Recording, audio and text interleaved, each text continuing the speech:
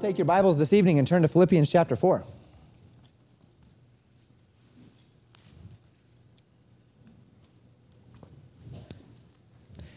Philippians 4, looking at verses 8 and 9 this evening. Last time we were together in Philippians 4, we considered the nature of prayer as a divine answer to the carefulness or anxieties that threaten to fill our hearts and minds. And I told you last week that this was one of three prescriptions that we're going to see over these next 3 weeks, now 2 weeks, as it relates to this nature of being careful, of being anxious, of being fearful, of these various elements of the mind and of the soul that would plague us, that would hold us down, that would confuse us, that would threaten to fill our hearts and minds. We spoke about the ability by faith to take these concerns to the Lord and said that this first divine answer to anxiety, this first divine answer to these fears and these frustrations is to bring these things before the Lord in prayer, to leave them with Him, and to trust God that He will then do what is best for me. But we also spoke about the fact that oftentimes deep anxieties, fears, frustrations, anger, and such have their root in a measure of self-focus.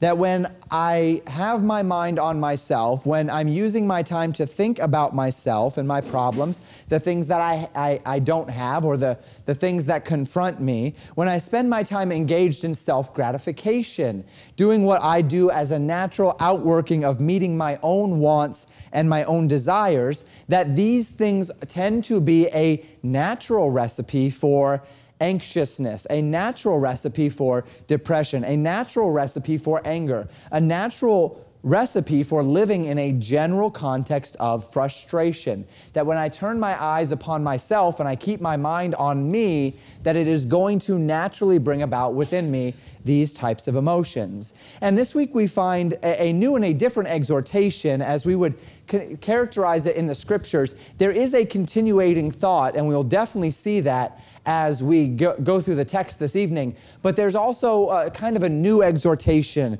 that comes with this passage tonight. It will continue along these same lines, however, that we saw last week in verses 6 and 7. These verses today will help us in mind and in body position ourselves for a general level of joy and a spiritual strength in life.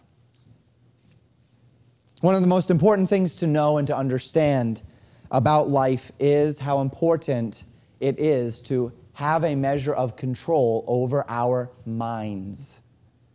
The spiritual battle over actions, in fact, begins with a spiritual battle over thoughts. We spoke last time of how fears and anxieties in my mind can lead to problems physically, whether that be physical outbursts or whether that be physical health problems. But it is also true that an intent unto virtuous thinking is the basis for virtuous action. And in 2 Corinthians 10, Paul gives us a really wonderful insight into this. In verses 3 through 6, he wrote this: "For though we walk in the flesh, we do not war after the flesh.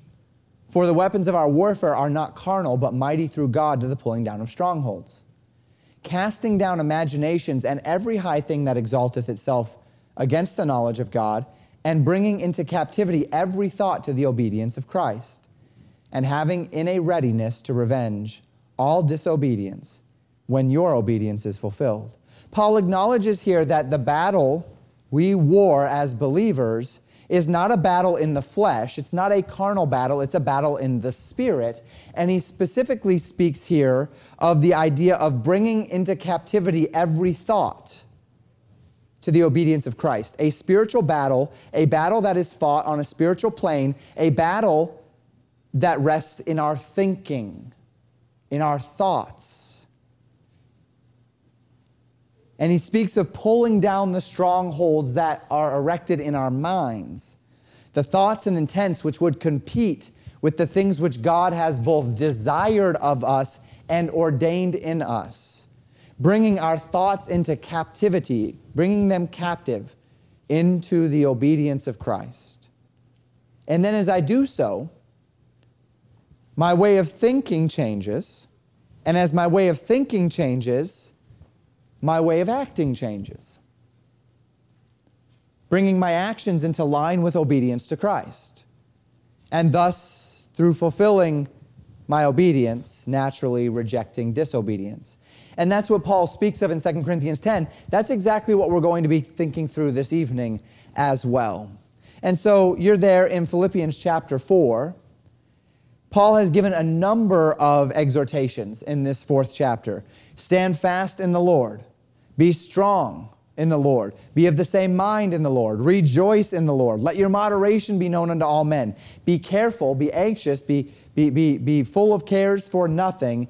And then, as it were, in a measure of speaking, a final exhortation in this list of exhortations, which we find in verse 8. Finally, brethren, he says, whatsoever things are true, whatsoever things are honest, whatsoever things are just, whatsoever things are pure, whatsoever things are lovely, whatsoever things are of good report, if there be any virtue, and if there be any praise, think on these things. Paul gives us a list of positive elements, which we will speak about in a few moments. But first, I'd like us to contemplate the context within which this list is given. We're going to start at the end of the verse and work our way backwards in a sense. It's given within a positive command. Think on these things. It's an imperative in the Greek. Think ye on these things. This list, as we will consider it in a few moments, contains those things upon which we are called to actively and intentionally place our minds, place our thinking. And take note of the command to think on these things. This word is not just one that speaks about laying our mind to a concept of these things, but rather to reckon these things. This word is a counting or an accounting term. Speaking of calculating, reckoning something to be so. Taking things into account, concluding through reasoning. I count things up, and at the end, I come to a total, right? And that's the idea. Think on these things. Reckon these things to be so. Believe these things to be true. Place your mind on these things and make these things the central focal point of your life, believing, reckoning that these are the things that matter. These are the things that I ought to rest my mind upon. And thus, by doing so, rejecting all of the natural thoughts that would come into conflict with these things. It's not a term of daydreaming. It's not a term of theorizing. It's a term of deciding. It's a term of concluding. Reckon upon these things. Conclude upon these things. Don't just lay your thinking upon these things. Decide these things. It's an intentional effort. It's a deliberate act of thought whereby negative thoughts are pushed out and things that are right before the Lord are engaged in by intention. Whereby evil thoughts, wicked thoughts, impure thoughts are intentionally rejected and right thoughts are fostered and are pursued with my mind. Making these things the priority of my thoughts. And this determination is so important in a society and in a culture that is increasingly becoming convinced that my mind is separated from my will. That my will has no control over the things that I think. And this is simply not true. But this is much of what you'll get in society. You'll be told, or people will tell you, well, I can't help what I'm thinking. Well, yes, in fact, you can. You can. We considered the call already to bring every thought captive to the obedience of Christ. And the call there is predicated upon the notion that your thoughts can be controlled by your will, that you can choose the thoughts that enter and stay in your mind. And take note of that. You may not be able to choose the thoughts that enter, try to get there, but you can choose the thoughts that remain. And this is not always an easy thing to do. We'll talk more about that in a little bit. But the point is not this evening whether it's easy or hard. The point is whether it's possible. by testimony of the Word of God, if we are going to find within the context of our lives this measure of spiritual success, if we're going to successfully fight the spiritual battle that rages over us, if we are ever going to find both joy and victory in the manner in which we live our lives, it will be to the degree that we are successful in subjugating our thoughts, the thoughts that we think, to the truths of God's Word, allowing reality, the realities of God's truth, to overcome perceptions, fears, concerns, anxieties, and emotions. So let's talk about the things which we're called upon to reckon our minds. He says, finally, brethren, whatsoever things are true. The list begins with the most basic of things, the most basic of exhortations, to fill our minds with things that are true. Truth is that which reflects reality as it actually exists. Do you know how much time humans spend placing their minds on things that don't actually exist? Placing their mind on things which are not actually true? And as we speak to this, we need to make a bit of a clarification here. When we talk about truth, the world as it actually exists, things as they actually exist, we're talking about what we will call objective truth, or what I sometimes will call capital T truth. There are subjective truths, aren't there? Things which are not true for everyone, though we could call them true. If I were to make a truth claim and ask you, go through each person and say, true or false, broccoli is delicious. True or false, broccoli is delicious. True or false, broccoli is delicious. True or false. I'm going to get some truths and I'm going to get some falses. And when I ask someone, is broccoli delicious, and they say true, it is true. And when I ask someone else, is broccoli delicious, and they say false, it is false. Neither one of those people is lying, because the answer is based upon experience and opinion. In the modern vernacular, you are speaking your truth, right? Which is opinion, right? And it doesn't make your opinion false because it is your opinion. But then if I did another question, and I went through the same group of people and I said, is broccoli green? Broccoli is green, true or false? Broccoli is green, true or false? I expect the same answer every time, barring some unique thing, like if somebody's colorblind, or if somebody, the only experience they've had with broccoli is moldy broccoli or bad broccoli or whatever. Barring unusual circumstances, if I were to walk through every single person that I asked, is broccoli delicious, getting some truths, some falses, and asked, is broccoli is green, true or false, I would get true for everyone. Because regardless of how I feel about broccoli, this is an objective reality. This is something which is absolutely true. My experience may not inform me that broccoli is good. And depending on, again, unique situations, my experience may not inform me that broccoli is green. Maybe I saw it was white, or maybe I'm protan colorblind, and so it looked kind of brown in that sense. But none of those things change the fact that broccoli is, in fact, green.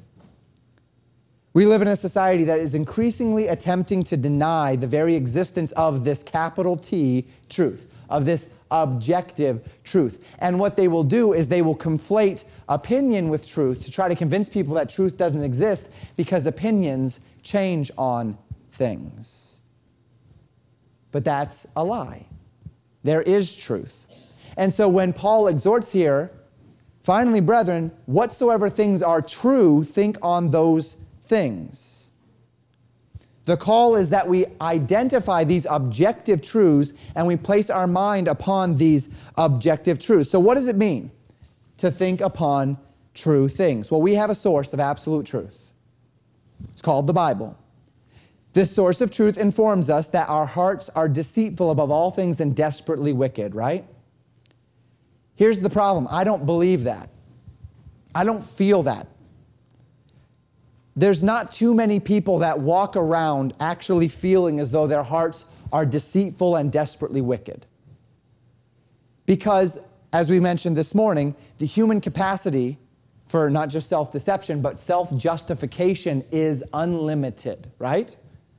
And so I walk through life and I'm doing things, and maybe those things are right and maybe those things are wrong, but here's what I know. I had the right intentions. Or I did it for the right reasons. And there's always a reason, right? There's always a justification. I can always think back upon something I did wrong and find a reason why it wasn't actually that bad. Because we're very good at self-justification. But nonetheless, if I place my mind on what is true, then what I know is that my heart is deceitful above all things and desperately wicked. That is true, because the Word of God says it. Regardless of how I feel, regardless of my own lived experience, regardless of what my truth tells me, this is true. So what do? I think on this thing. The source of truth tells me it's more blessed to give than to receive. I may not always feel that way, but it's nonetheless true. This source of truth tells me that I have a God who will supply all my needs according to his riches in Christ Jesus. I may not always feel that way, but that's nonetheless true. This source, that's the Bible, by the way, right? That's the source. The Bible tells me, it calls me to be swift to hear, slow to speak, slow to wrath. I may not think that that's the best option, but it's nonetheless true. The Bible tells me that true joy is found in submission to my authorities, not in rebellion. I don't feel this way. It's not what I want to believe, but it's nonetheless true. And it is incumbent upon me for my spiritual success to commit my mind to these truths. My heart doesn't always want me to feel. My heart does not always feel. I don't always feel. My lived experience does not always commend the fact that I am redeemed and unreprovable and unblameable in God's sight. I don't always feel like God loves me. I don't always feel like I am indwelled by the Holy Spirit. And yet, on the testimony of the Word of God, it's true nonetheless. And I need to place my mind on things that are true. And this habit of committing my mind to truth doesn't just work thus as a means of protecting me from the lust of the flesh and the lust of the eyes and the pride of life, which tend to be things in my heart which will damage my soul. It also works to protect me from the lies, as I just mentioned, the lies and the condemnations of the devil, which tend to heap upon me sorrows and frustrations which I simply cannot bear.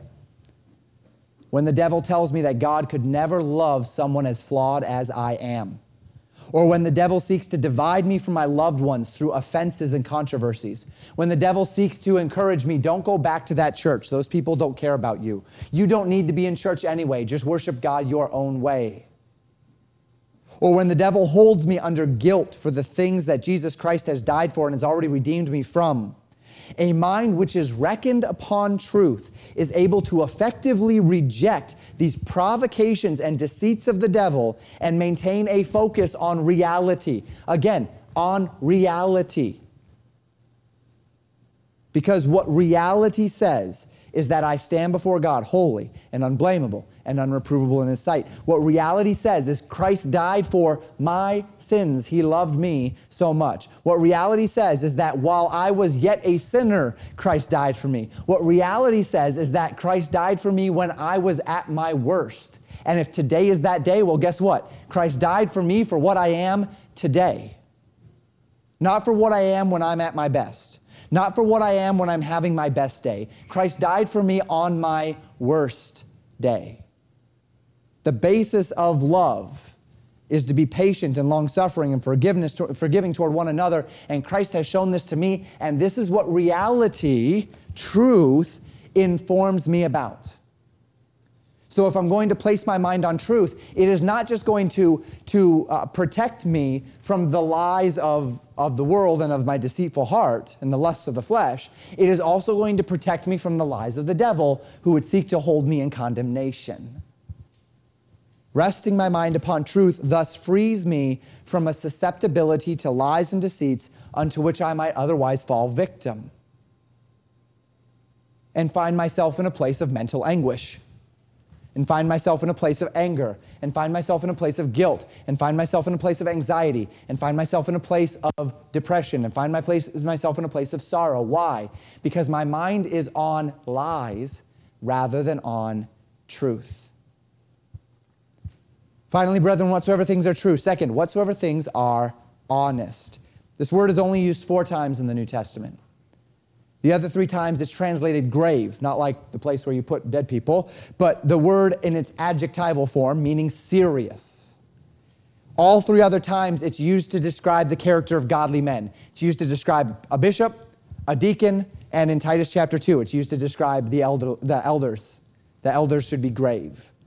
Those are the only other 3 times that this word is used. All 3 times grave, all 3 times speaking of the character of godly men. And then we have this time, whatsoever things are honest, honorable, venerable, dignified, serious.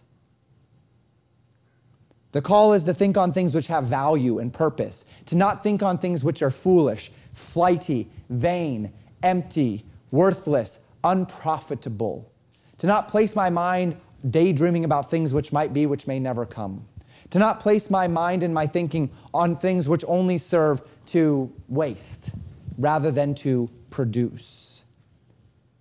The call is to think on these things that are serious in context, things which matter, as opposed to things which are trite, things which are silly. We've contemplated in our morning sermons the call to avoid striving about words to no profit, to avoid vain and profane babblings which increase only unto ungodliness, to avoid foolish and unlearned questions which only gender strifes. Here in Philippians, Paul exhorts us not only to avoid these silly conversations and debates, in other words, allowing these silly things to come out of our mouths and engaging one another in silly and useless talk, but not even to rest our minds upon vain things, to not place our thoughts upon things which are silly, which are trite, which have no purpose. Avoid devoting our intellectual effort to things which have little or no profit. Whatsoever things are honest. Next, whatsoever things are just. This word justice in our age has been deeply polluted, hasn't it? If you hear the word justice come out of the mouths of anyone who is in any capacity of leadership today or has any sort of a platform, that word justice is not going to mean what you think it means.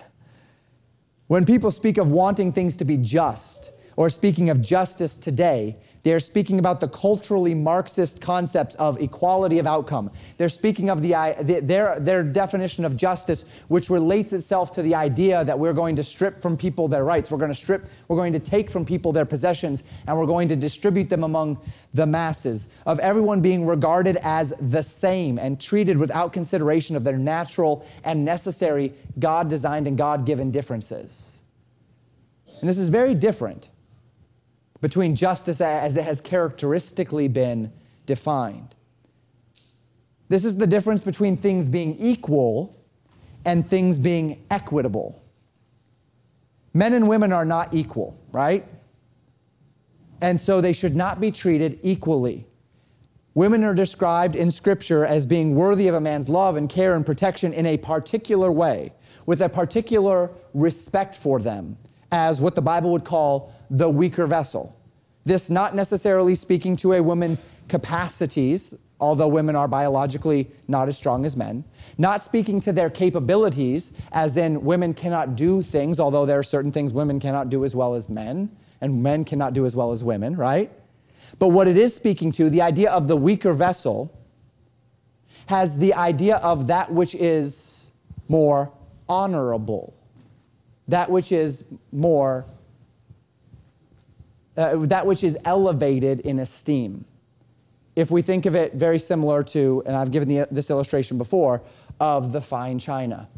it's more valuable, it's also generally a little bit more vulnerable because of the nature of its created character. Men are not called to treat other men in the same way. They're called to treat them equitably. In other words, with the same respect, with the same dignity, but it will not play out through the same actions, right? They are to be treated equitably, not equally. I'm going to treat women differently than I'm going to treat men, though I'm going to treat them both with the same amount of dignity and respect. It's just going to play out in a manner that looks different because men and women are, in fact, different.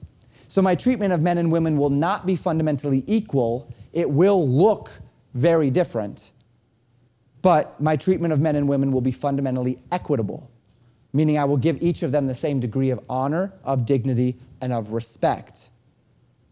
Though this respect and dignity will manifest itself in different actions. And of course, this is something which modern culture has turned on its head.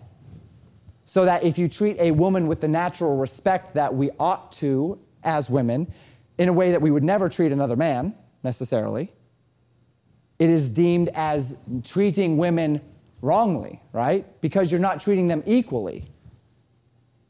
You're thus not treating them justly. It is a false equivalence based upon a perversion of the idea of justice, of equality, of equitability. Ironically, the notion of justice being defined in our society today is both false, dishonest, silly, and trite. And so if we're placing our mind on things which are true and things which are honest, then the nature of justice as it's defined today, we're not going to place our minds on that. Instead, we are going to seek unto justice as defined by, well, most of civilization, and as defined by God in His Word. To call in the Scriptures, as it relates to the exercise of my will over my mind, this calls me to refuse to devote my mind to this modern, culturally Marxist notion of equality of outcome, because it's false and dishonest, but nevertheless to identify that which is in truth and in sincerity, in gravity, right and equitable, and to place my mind upon those intents. I should always be treating people and circumstances in a manner which is right. I should always be thinking upon things in a proper balance. I should always be seeking to give an equitable reflection in my thoughts toward circumstances, toward people, toward situations, toward context. I should judge righteous judgments. I should treat people with dignity inherent in their created humanity, regardless of their differences. I should exercise care to elevate biblical love, biblical mercy, biblical justice, biblical truth. I should seek to reflect God's balance of mercy and justice, reflect God's balance as it relates to the various elements of approaching life, and to rest my mind upon those things which are equitable, which are right, which reflect justice. Next, whatsoever things are pure. This word is alternately translated chaste or pure in our King James Bibles. It speaks of a purity in a broader sense. Depending on the context, it's either spiritual purity or moral purity, or even in some contexts, material cleanliness. Simply put, one cannot fill his home with garbage and expect his house to be clean. If I throw garbage all around my house, I cannot expect my house to be clean. I should not be frustrated that my house is dirty if I'm throwing garbage all over it. One cannot fill a fish tank with mud and expect to be able to see through it and see water in there. If I fill it with mud, I'm going to have mud in it. One cannot fill his mind with filth and expect that from that mind will flow righteousness. One cannot fill his mind with filth and expect that from that mind will flow purity. Our society is encumbered with filth because, as we spoke of this morning, nothing is sacred. Our society makes a mockery of purity. Media, entertainment, the internet, even natural human interactions are filled with that which is impure on almost every level. Impurity is unavoidable in an impure culture. But that doesn't mean I have to fix my mind on it. It doesn't mean I have to fix my mind on it. It doesn't mean I have to dwell on it. And it doesn't mean I have to expect it. Men, in our culture, you're going to walk around and you're going to see impurities everywhere. Women, you too. But men, speaking of thought life, which is something that men in particular struggle with as it relates to visual, right? Women have their other struggles, particularly as it relates to emotional, because that's how God has made us, because God has made us differently. But men, though you'll see the impurity all around you, you don't have to dwell your mind on it. These things are going to come across your eyes. They are going to enter into your mind. You don't have to dwell there. You don't have to live there. You don't have to stay there. I don't have to fix my mind on it. The phrase in the world is, get your mind out of the gutter, right?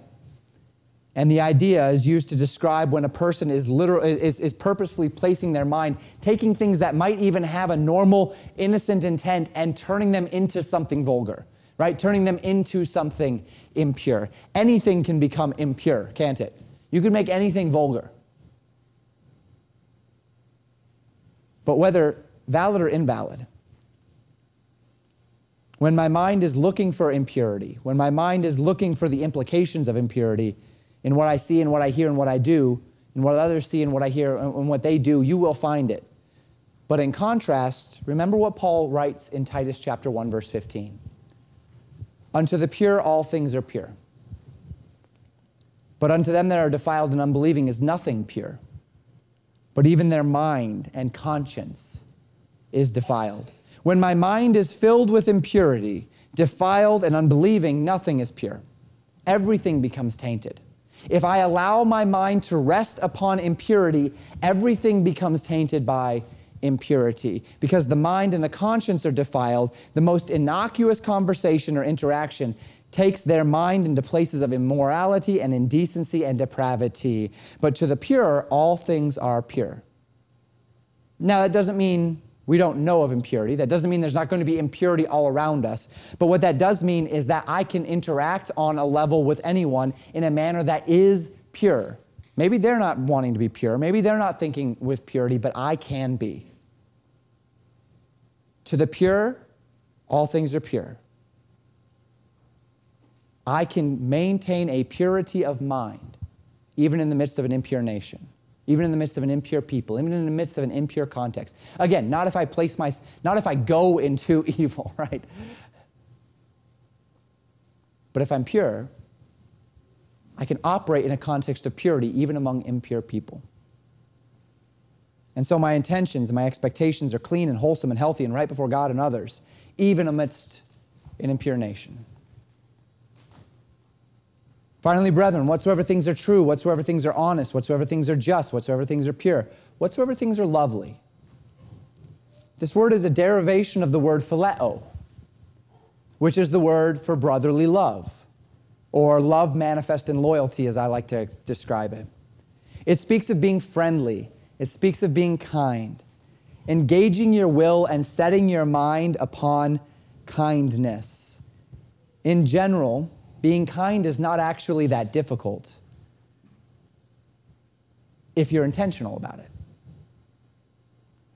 The problem is that we often aren't interested in being intentional about it. Setting our mind upon being friendly, upon being agreeable, is not necessarily a natural trait. It's a deliberate state of being. It may be more difficult for some, it may be easier for others, but the Christian directs his mind toward that which is lovely, toward that which is agreeable, toward that which is friendly. He seeks to be this kind of man and woman to others, but it starts, Christian, in the mind. You're not going to walk around cutting people down in your mind and then expect that kindness is always going to come out when it needs to.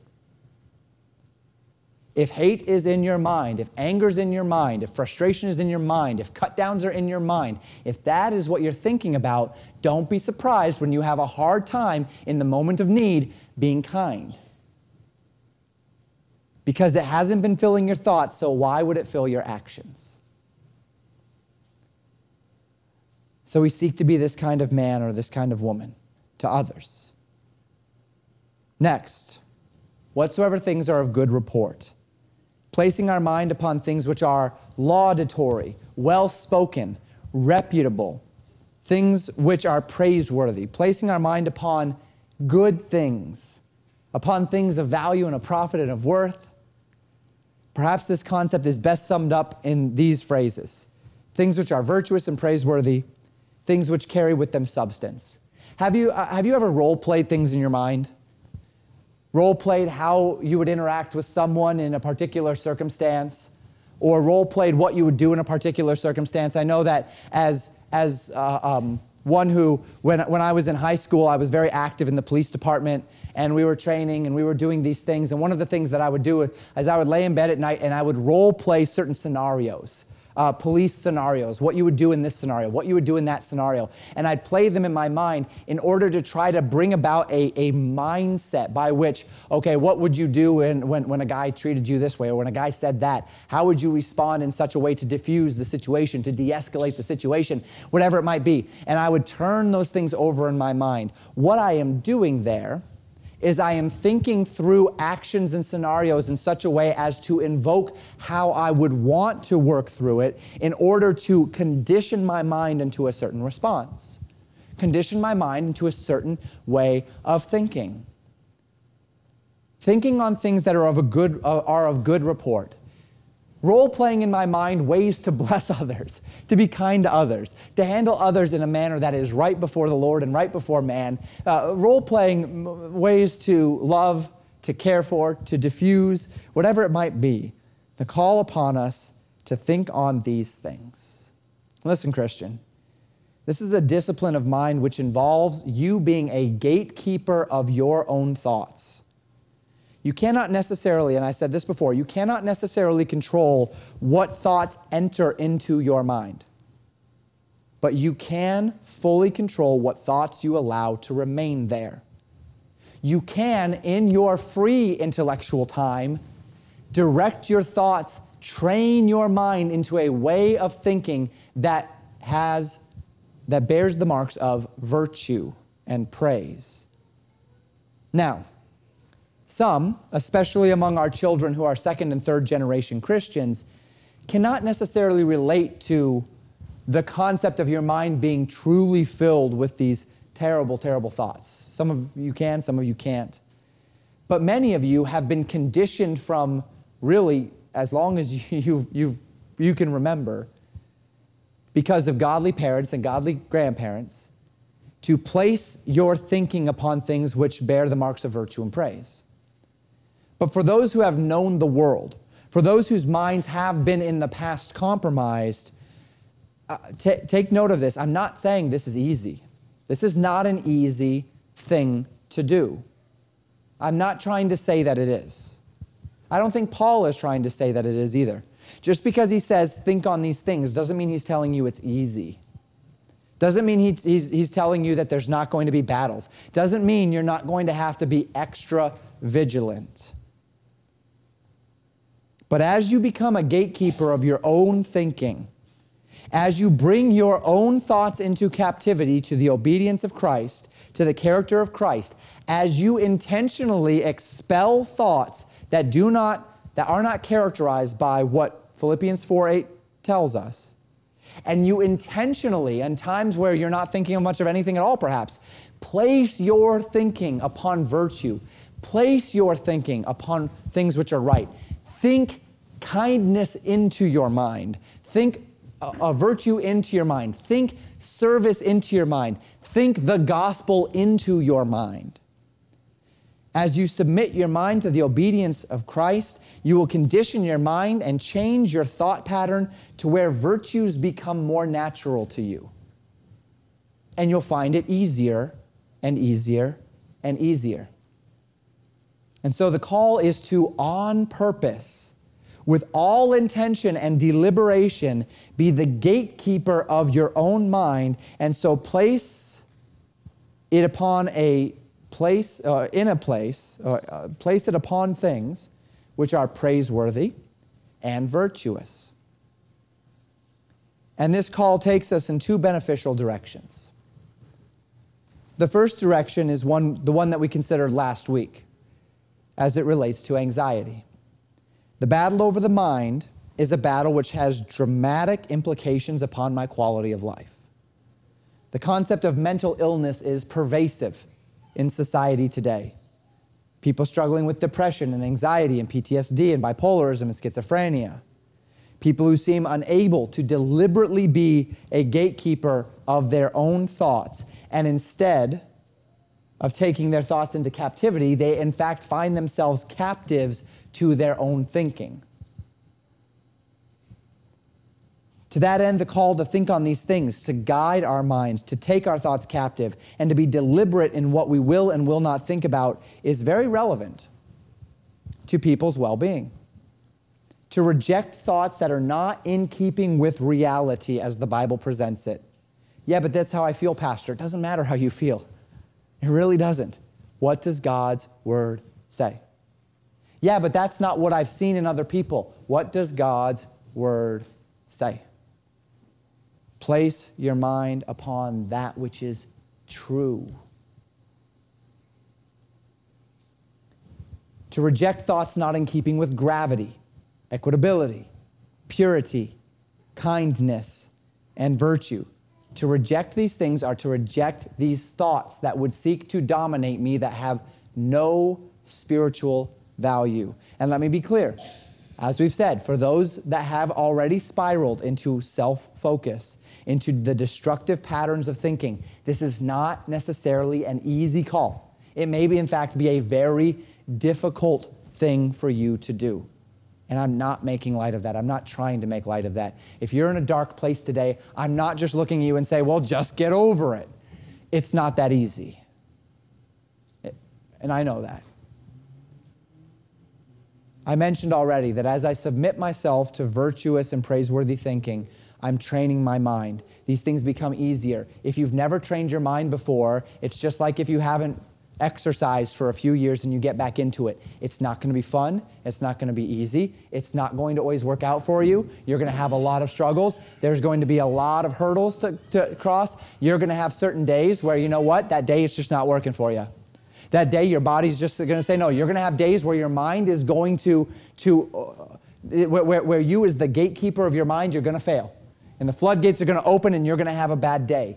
But just like with exercise, what do? You have to get up the next day and you have to try again. And maybe you pushed it too far. Maybe you tried too hard and you're going to have to back off a little bit and you're going to have to take things a little bit slower. And that's going to be frustrating because you want to conquer this thing and it's going to be slow. But slow and steady is maybe what you're going to need to do. But you just have to take it a day at a time, a thought at a time, chisel away, one thought at a time, one day at a time, one intention at a time, one idle moment at a time, one intent at a time, and win this battle.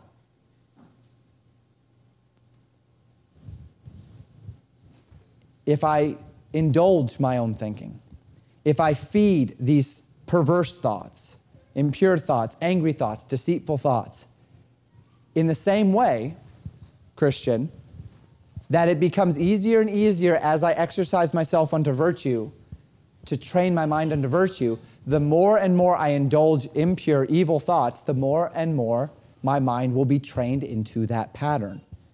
It will become more and more difficult for me to maintain control over my own mind. My mind will control me instead, and I will spiral deeper and deeper into the destructive pattern of thinking, and I will be controlled more and more by these thought patterns rather than being in control of them myself. And so we have to be faithful. And is it any wonder when we think on this that our society, that mental illness has gone through the roof in our society in the last couple of decades? In a society that fills our minds moment by moment with selfish, self-centered, and perverse thoughts, with lies and indignities and anger and hatred, what would we expect to be the outcome in the lives of those who are filling their every thought and every moment with these things? We should expect nothing else. than the society that we're seeing. We should expect nothing else than mental illness, as society describes it, flourishing in our culture. We would expect to see individuals losing the ability to control their thought patterns and thus losing the ability to operate in a manner that is consistent with functional living, losing control over their own lives. And God help us, that is what we're seeing today, isn't it? We live in a society that not only encourages perversions, lies, and deceits, as we spoke of this morning, but they celebrate, even demand perversions, lies, and deceits. God has not built us to function properly in such a context. The mind cannot handle it. The body cannot handle it. And so the mind degenerates, perverts, and eventually the will has no more capacity to reign in the mind. So the first application to this is about ourselves and what the world would call our own, quote, mental health, our own well-being. If you want to be right, become the gatekeeper of your thoughts. Second application is as important as it is inevitable. And it is this, as we've mentioned already, what is in your mind must eventually come out in your actions, Christian. This is true of those deep, abiding, destructive patterns of thinking. This is true of perversions and anger and malice. This is true of virtue and praise. What is inside will come out in some way, shape, or form. Paul acknowledges this in verse 9. He says, "Those things which ye have both learned and received and heard and seen in me, do, and the God of peace shall be with you." Paul sets himself up here as an example, not in an arrogant way, but simply in an objective way.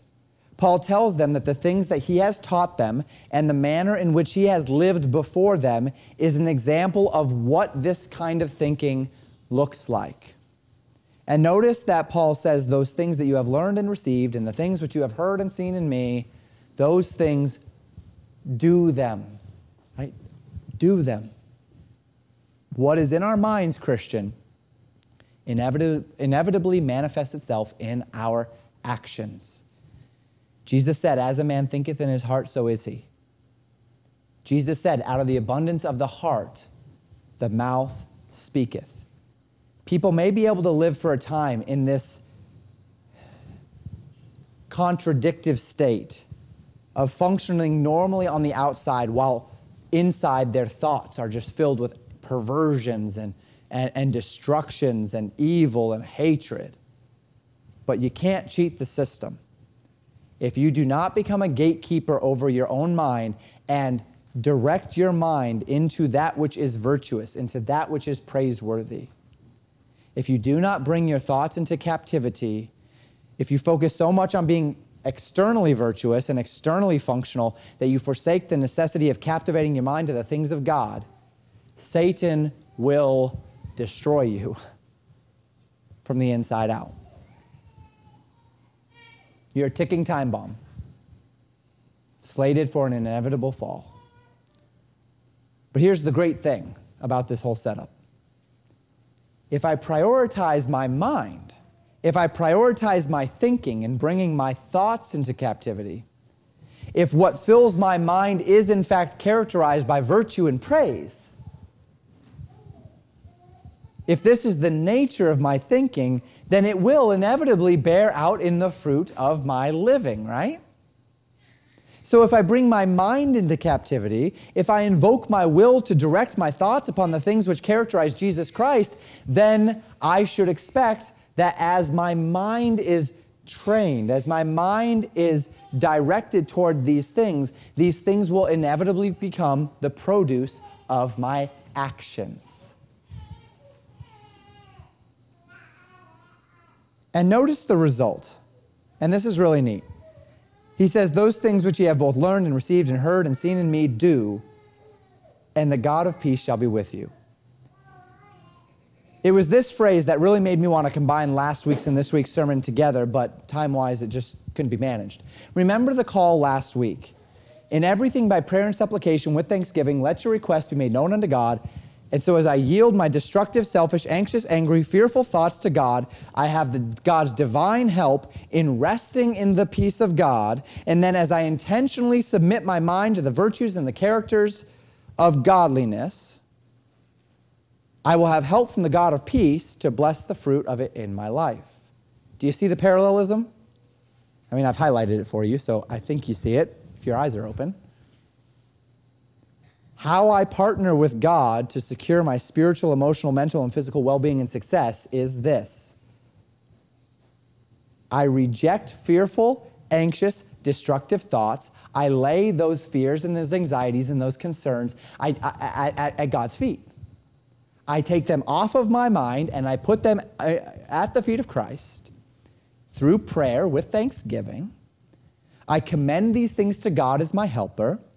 And instead, I purposefully invoke my will to fill my mind with those things which are virtuous and praiseworthy, with full confidence that the God of peace will give me the peace of God. He will divinely protect my mind. He will empower my actions to do that which is right in his eyes. The peace of God from the God of all peace. And I yield my thoughts to God and instead appropriate his thoughts into my mind. As Jesus prepared his disciples for his death and his departure late in his ministry, he said these words to them in John 14, verse 27. Peace I leave with you. My peace I give unto you. Not as the world giveth, give I unto you. Let not your heart be troubled, neither let it be afraid. This world is filled with cares and concerns and problems. I hope that these last 2 weeks have not served for you to feel as though I'm minimizing whatever cares, problems, anxieties, frustrations, angers you might feel. I hope that I have not served to try to imply that there are easy solutions to the emotional and mental frustrations, problems, and hurdles that we face within our lives. We are tempted in our minds to be driven by sorrows and fears and anger. The carnal man is driven to drown out the concerns of the day through the lusts of base pleasures and indulgences of every kind, things which can never and have never satisfied. But if you want the peace of God, if you seek unto the virtues that accompany the God of peace, you do have a formula to do it. And I'm not saying it's easy, and I'm not saying it's instantaneous, but it's here. On purpose, fill your mind with things that are true, with things that are honest, with things that are just, with things that are pure, with things that are lovely, with things that are of good report. On purpose, when you come face to face with true realities, true fears, things which your mind will not, that you expel it and it finds its way right back again, that you are having such a hard time being the gatekeeper of your mind and emotions in this area, lay them before the God of peace and let the peace of God rule and reign in your heart as you lay them before his throne through thankful prayer.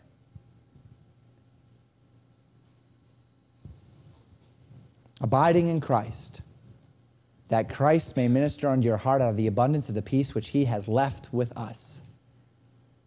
And watch as your mind, full of anxieties, full of cares, full of fears, full of angers, full of depressions, full of sorrows, watch as our bodies, feeling the manifest symptoms of these unsettled minds and emotions, are overcome by the peace of God given by the God of peace. Watch then as what fills your mind becomes the very things which define your actions. Watch as these things change. Watch as you find that those cares and those concerns have been replaced with God's peace. And watch this until you find yourself in a place of joy and in a place of contentment. The circumstances of life won't magically disappear. I'm not saying that. The cares of life won't suddenly go away. I'm not saying that either. It isn't about God taking away all of the problems and instead giving you flowers and gumdrops. That's not what we're talking about. This is about living in the peace of God, residing in a place both mentally and emotionally, in this arena of Christian virtue, manifesting the fruit of righteousness in our lives by the power of God. As we intentionally fight this spiritual battle on the plane that God has ordained it to be fought in, casting down imaginations and every high thing that exalts itself against the knowledge of God, and bringing into captivity every thought to the obedience of Christ. Casting all your cares upon Him, for He careth for you. Filling your mind with righteousness, thinking on things which are virtuous and praiseworthy. Doing those things which we have learned as the natural outworking of the things which fill our minds. And so living with the God of peace, abiding in Christ, dwelling in the light of Christ's comforting call, let not your heart be troubled, neither let it be afraid. Christian, how are you doing this evening? Do you control your thoughts, or do your thoughts control you? Are you an intentional gatekeeper of your mind, or have you left that gate wide open? Do you allow your mind through modern media, through entertainment, through idle time, through self-focus, through bad influences, through bad friends, through too much too much counsel from people who don't think on right things? Have you allowed your mind to be filled with vanity and impurity and obscurity? Or do you intentionally fill your mind with things that reflect godliness and virtue? Your spiritual battle is a battle over your mind. The Bible says that Satan has blinded the minds of them that believe not. We live in a society dominated by what is termed mental illness, the outworking of minds and hearts which are dominated by darkness and hopelessness and depression and frustration and anger and sorrow and confusion. And God has not designed you to live this way. If you are in Christ, if you are a new creature, if you have accepted Jesus Christ as your personal Savior, you do not have to live that way. God's Word tells us that the peace of God can fill our hearts. The God of peace can be with us as we yield our thoughts to Him, as we fill our minds with His virtues. Take your mind off yourself. Put it on others. Take your mind off yourself. Put it on God. Lay your cares at the feet of the one who cares for you. Deliberately engage your mind with the things that are rooted in truth and virtue and righteousness, and watch what God can do in you and through you. Thank you for listening to Pastor Jamin Wickler from Legacy Baptist Church in Buffalo, Minnesota.